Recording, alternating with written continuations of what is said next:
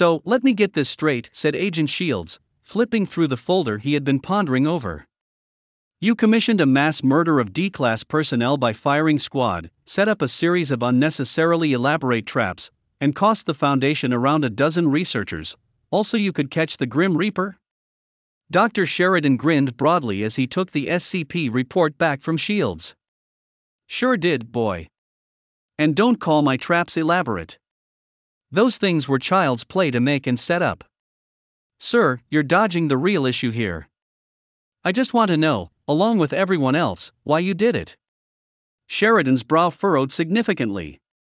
He had never been one for dealing with those who couldn't understand his brilliance, and Shields had always pestered him with those petty questions, details that in the vast scheme of things didn't matter. Still, he felt obliged to answer, if only to suffer one less fool. Why? Well, why not? You might not be the brightest, Shields, but surely you've been paying attention to your surroundings. Catching the bastard's been the best thing to happen to the Foundation since its creation. Due to the dampening effect we've put around his cell, Death doesn't have any powers. We also stripped him of everything on his person, and posted a dozen guards outside the main cell alone. Ergo, we've got him locked up so tight that nobody can ever die again. He stood up with his arms spread wide at this last sentence. A silence fell over the room as Shields stared down at Spencer Sheridan. He too had a strong hatred for the other man, though in his case it was due to a lack of patience for those absorbed in themselves. There was the temptation to finish the mission right then and there, but he needed to keep things going for now. Sir, I don't think you see the implications of what you've done. By rendering a good deal of the SCPs harmless, you've put unknowable amounts of people out of work, and Sheridan put a finger to his lips and shushed Shields.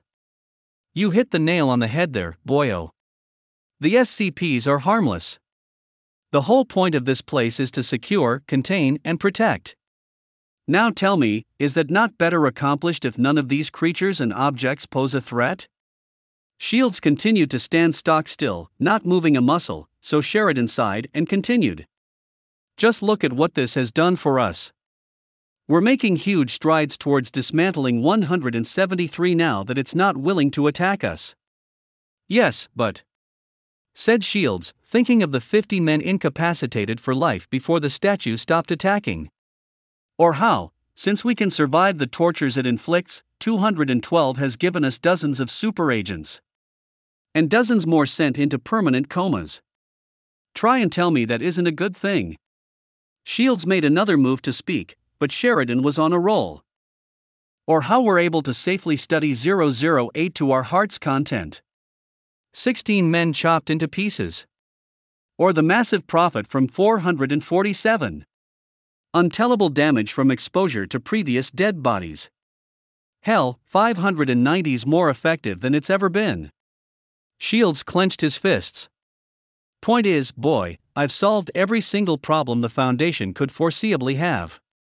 I don't understand why you'd ask such a silly question as why do you have your weapon out? While the researcher had been blathering off into space, the agent had slowly unholstered his gun, and was now pointing it squarely at his face. Christ, I can't stand listening to you. Now please listen, sir, he sneered, and listen good. Nobody cares how many great things you've done with this whole catching death business. The point is that the evils you've wrought far outweigh the good. We can't stand for that around here. Spencer Sheridan went pale in the face as he tried to look for a way out of his predicament. An agent, one of the most worthless positions in his mind, was threatening him, and he couldn't run. What to do at length, color returned and a smile played over his face. Now, Shields, he chuckled, you know you can't do this. I've got the bloody Grim Reaper in containment. So shoot me all you like, because I cannot. A bullet flew from the chamber of the gun, and slammed square into the researcher's chest. He stumbled for a moment, his mouth flapping uselessly, before he hit the ground with a low thud. Pulling himself onto his hands and knees, Sheridan gasped for breath and grunted, You can't kill me, Shields. You can't kill me. We're all immortal. Not anymore, said Shields, staring down at the man before him in disgust. Or at least, not for very much longer. We're releasing the Grim Reaper in an hour or two, so everything you've done will have been for naught. Of course, we've rounded up all the SCPs and worked hard to minimize the damage, so you don't need to worry about that. Sheridan tried to speak, but he could already feel himself fading. What I'd worry about, if I were you, is the fact that you'll be in some pretty bloody bad pain before expiring. The researcher tried to make one last protest to the agent, one last attempt to buy his way back to life. But his lungs had failed him, and Shields was already on his way out, establishing contact with someone over the radio. Hello? Yes, I did what you asked. Mission accomplished. Anything else you'd like done with him before you get here?